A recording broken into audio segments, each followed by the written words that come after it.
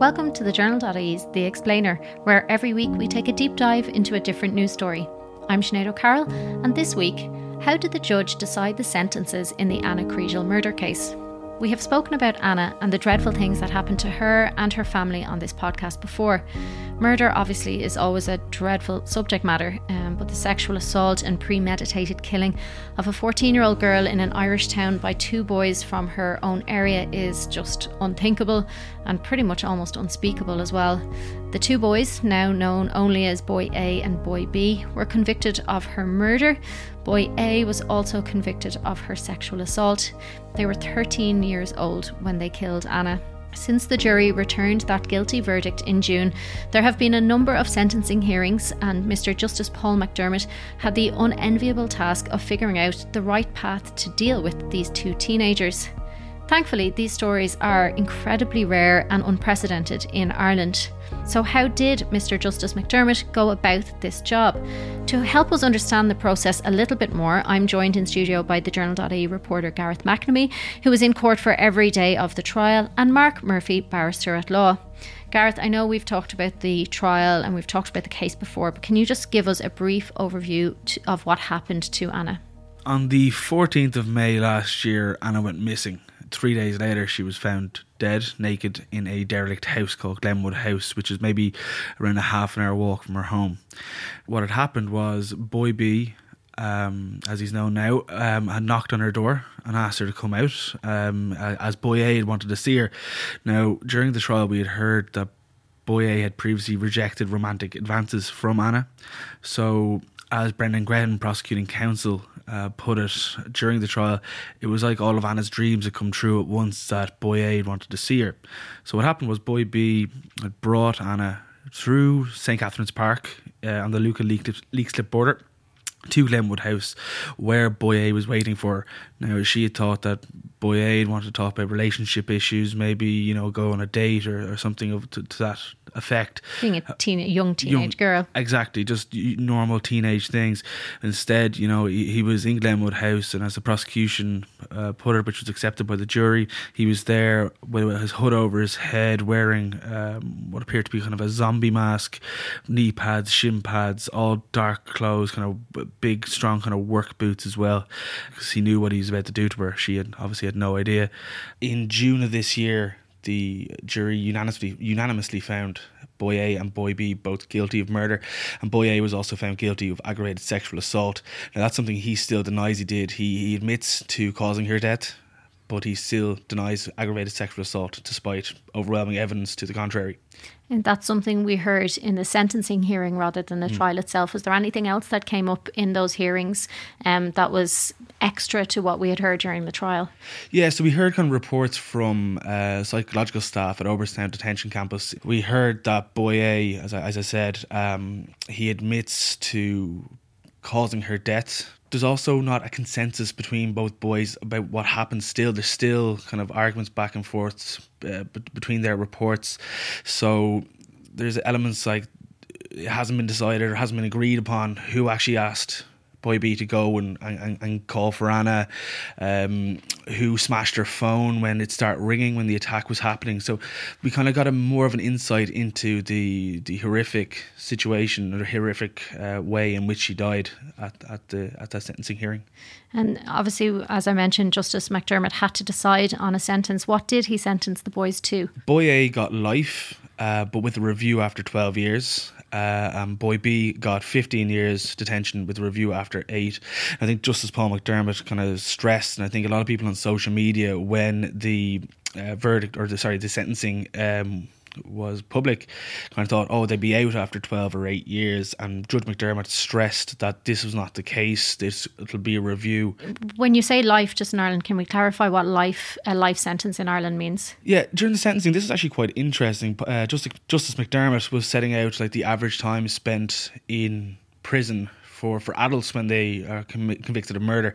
Back in the 60s and 70s, the average, he said, was 7.5 to 8 years for murder. That's gone up now to present day. The average time spent in incarceration for an adult who has been convicted of murder is around 18 years. But it's also important to say, but when you're released from prison, you're always kind of released on licence, which means if you commit another crime, that can be revoked and you'll be back in prison. The sentencing of a minor is obviously very different to the sentencing of an adult. We know that there's a mandatory life sentence if you commit murder. As an adult in this country, it's obviously different for children. So what the judge had to decide what years to give. So what did he take into consideration when he was doing that? Well, the first one was age. The fact that these two boys were both 13 years of age when they committed these crimes was a significant factor. Justice McDermott said the imprisonment of these two boys, he's also said there has to be a rehabilitative element to their incarceration. So that's why they're going to be in Oberstown. They're going to be, kind of going to school. He kind of said that, they denied Ana Kriegel the chance of life, and now they will have a chance at life that they actually kind of refused her. We're familiar with words like mitigating factors and aggravating factors. What, in this case, did the judge find that there were any mitigating factors that he could reduce the sentence? Once again, age is one of them, but there was actually very few mitigating factors it's kind of different for each of the boys.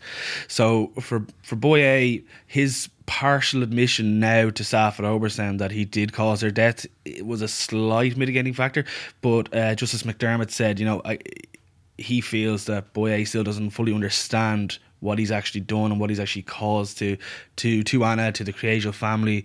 But we're talking more kind of aggravating factors rather than mitigating for these two boys. For A, it was the incredibly callous and cruel nature and the way he actually killed Anna and sexually assaulted her. We've heard the details before, I won't go into them too much again, but how her clothes were ripped from her body, the amount of blood in the room where she was murdered and sexually assaulted, obviously aggravating factors. The fact that boy A still does not admit to sexually assaulting her was another aggravating factor for him. Now for boy B, it's completely different because he was convicted of murder, but he was never even hinted at that he laid a hand on Anna in any of the assault or the sexual assault or the murder. So he was convicted on the basis that he lured her to Glenwood House, knowing that boy A was in the house ready to basically kill her or sexually assault her.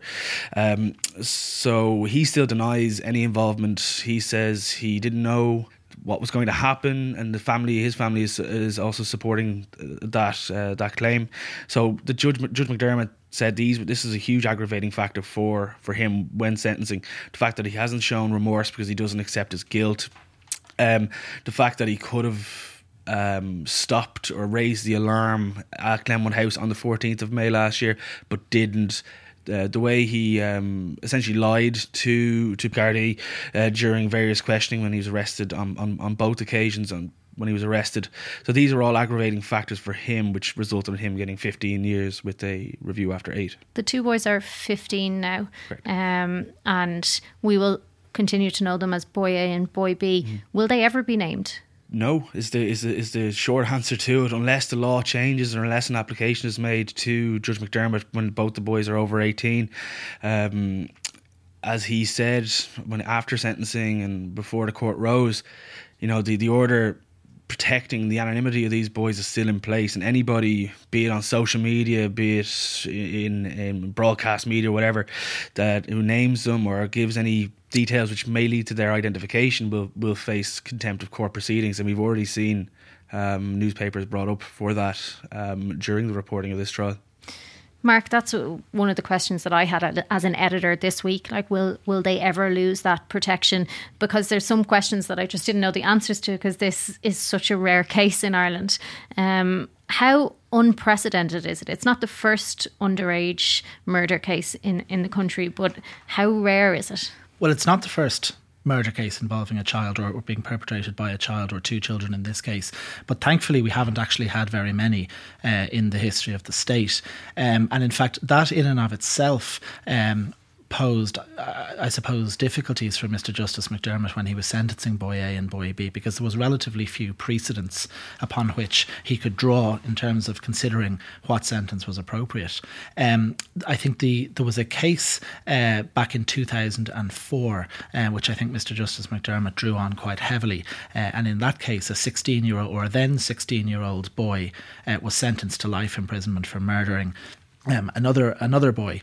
And in that case, Mr. Justice White, as he then was, sentenced the 16-year-old boy to life for murder with a review after 10 years. And that review then was conducted 10 years later.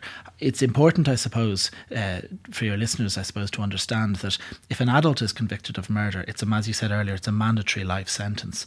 But the courts have held that it is not an automatic mandatory life sentence for a child convicted of murder, and that actually makes it more difficult to sentence a child than to sentence an adult. Is that set out in law, or where do we know that? It's set out in precedent, so previously decided cases. And in fact, the case that I referred to there from 2004, the fact that it was not an automatic mandatory life sentence handed down by Mr. Justice White, that was actually appealed by the Director of Public Prosecutions. Not so much, I think, to put the boot into the boy in question, but more just to bring clarity to the issue, because it was unclear. And obviously, courts like certainty, the law likes certainty, and people accused and convicted of criminal offences need certainty. But the appeal courts held that a life sentence is not mandatory, and it's from precedent that fact comes, not from statute law.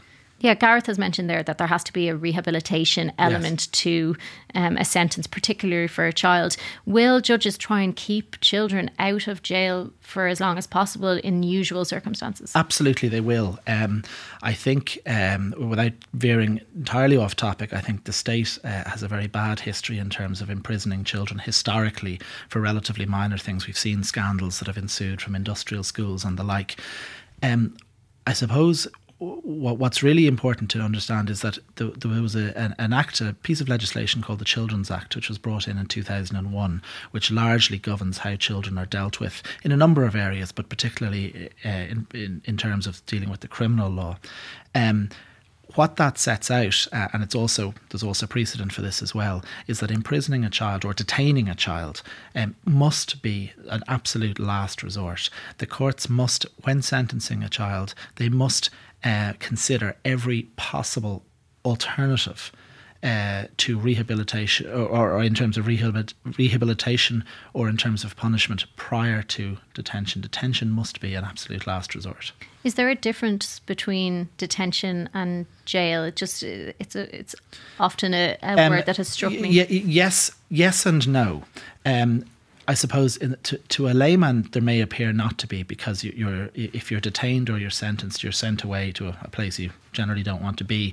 In the case of a child, it would be the Oberstown Detention Centre. In terms of an adult, it could be, for example, Mountjoy, Wheatfield Prison, etc.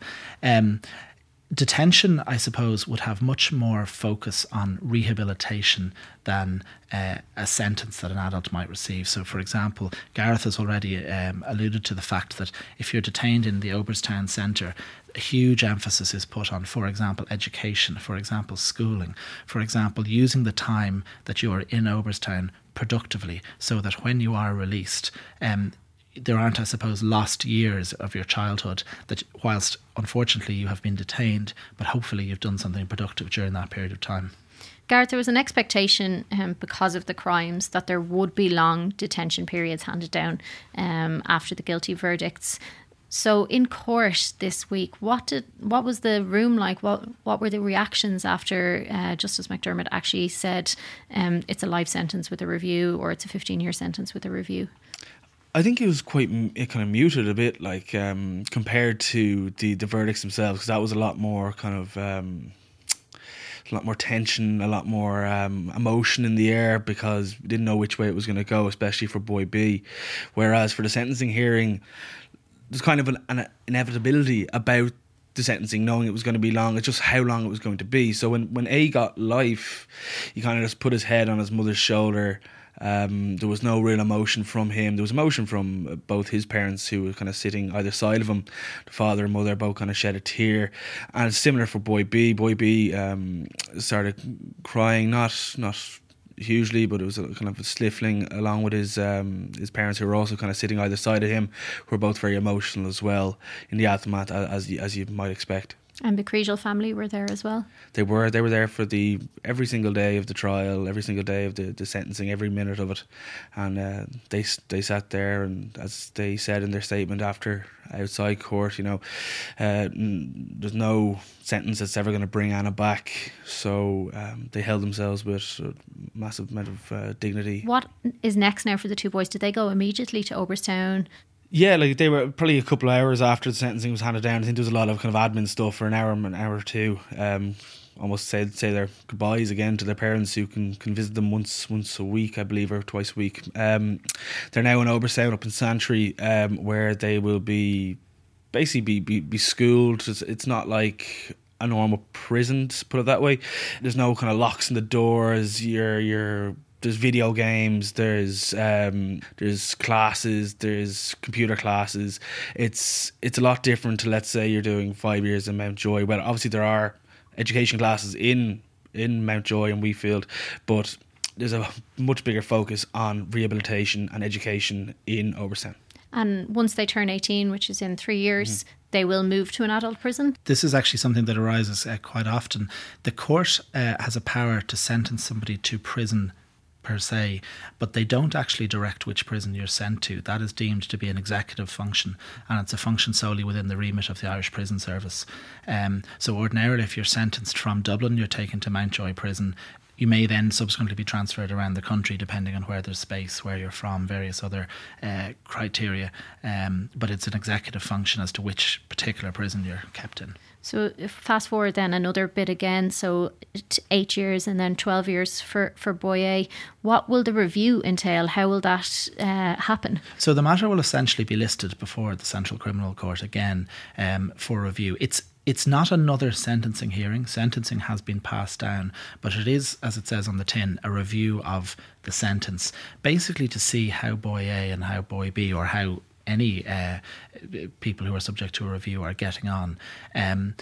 There will be submissions, certainly from the legal representatives of the people in question, possibly from Counsel for the Director of Public Prosecutions, and things like there may be updated psychiatric reports, psychological reports, there may be education reports. It may be the case that somebody who has been detained in Oberstown has completed their junior cert, their leaving certificate, or can be said to have matured or reflected upon whatever it is that they've been sentenced for. So I suppose they'll be looked at in, as you said, 8 years and 12 years' time, basically to see how they're getting on, to see how the rest of their sentence should be structured. And what judge will decide? That's a good question. It's listed before the court, which is the Central Criminal Court. There's more than one physical court, and there's more than one judge who sits in the Central Criminal Court. I don't know for certain, because you're asking me to look into the future, but my best guess is that it'll be listed back before Mr. Justice McDermott, if he is still sitting. But if he is not sitting for whatever reason, it'll be listed before another High Court judge who's sitting in the Central Criminal Court. Gareth, there was an extra hearing on Friday where we got some clarity around what will happen to the boys as we get closer to that 8 and 12 years. What did the judge say? Yeah, so Justice Paul McDermott clarified the exact review dates and earliest release dates for both Boy A and Boy B. For Boy A, his review is going to be in January 2029, and the earliest release date will be in June 2031. For Boy B, the review of a sentence will be 19th of January 2026.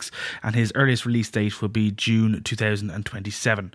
Now, the boys will be moved to an adult prison when they're 18 years and 6 months old. And after that, there's going to be reports sent to the court every 2 years. So 2022, 24, 26 and so on. And what's the purpose of those reports, did the judge say?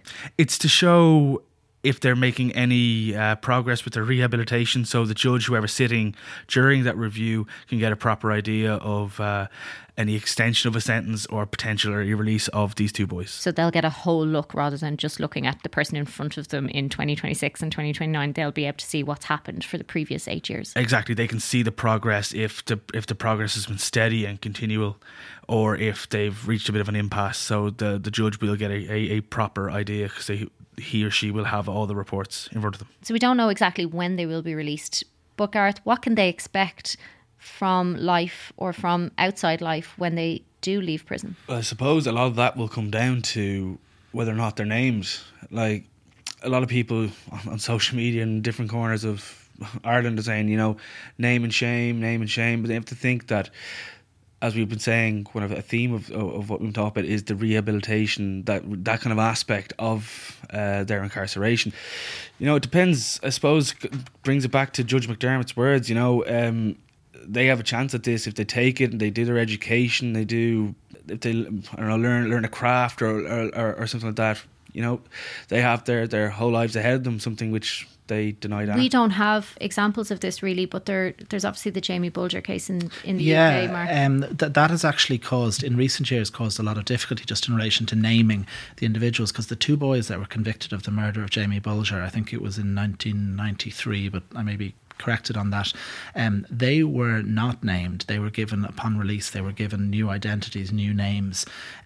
Notwithstanding that, certain portions of the media and various vigilante groups have actually made huge efforts to identify these boys, and that has caused huge problems in the UK, both in terms of the safety of the boys in question, but also as a general principle in terms of contempt of court orders. So whilst I think it's unlikely that certainly anybody in the mainstream media in Ireland will defy Judge McDermott's order in relation to anonymity, there is some precedent from the UK as to what can happen and what can go wrong if people start ignoring or looking behind the order that the court has made. As Garrett said, there have already been a couple of contempt cases in this case brought before the judge, and I don't think many newspapers or broadcast media want that to happen again. Thanks for explaining all this. I know it's an incredibly tough case to talk about. Thank you. Mark and Garrett. And before we go, I'd like to finish with some words about Anna, because during the trial, her family said their suffering was compounded by the hearings. They said that they now have to live with the agony of knowing the most explicit detail of what Anna was subjected to, and that she had her private life, along with the distorted misrepresentation of her by a twisted mind with tainted eyes, displayed for the world. So they want us to keep her in our hearts and remember her as they do. She was wild and wonderful, electric, so full of fun, madness and laughter. We could not believe the happiness and joy we had found in our lives. She was the love of our lives, and every single night before she went to bed, she told us that she loved us too. Every night she came to kiss us and she said, always in French, "Good night, sleep tight, have beautiful dreams, I love you." She cannot do that anymore, and we cannot tell you how badly it hurts. She was just a little girl with so many hopes and dreams and so much love inside her that she shared generously with all who knew her. Her dream was to build a hotel called the Anna Love Hotel. She drew detailed floor plans, and we, her parents, would have a special cottage on the land where we could spend holidays and be near her. Her plans, our future, shattered. Thank you for listening to The Explainer, and a big thank you to Mark and Gareth for their work on this episode. Just a reminder before we go about another podcast from thejournal.ie. Stardust, a 6-part special, looks back on St. Valentine's Night in Dublin 1981, when 48 young people lost their lives in a nightclub fire. Hearing from the bereaved, the first responders, and those who have been fighting for justice, reporter Sean Murray and the team ask, how did Ireland handle such a tragedy, and was much of what happened in the 4 decades since dictated by class? Episodes 1 through 5, which are heartbreaking but essential listen, are available wherever you listen to your podcasts. This episode of The Explainer was brought to you by executive producer Christine Bohan, producer Aoife Barry, and assistant producer and tech operator Nikki Ryan. If you're enjoying these episodes, please leave us a review and rating wherever you listen to your podcasts. And if you found an episode that you really enjoyed and you think a friend would appreciate it, please share it. It's the best way to get The Explainer to the people who need to listen to it. Thank you, and catch you next time.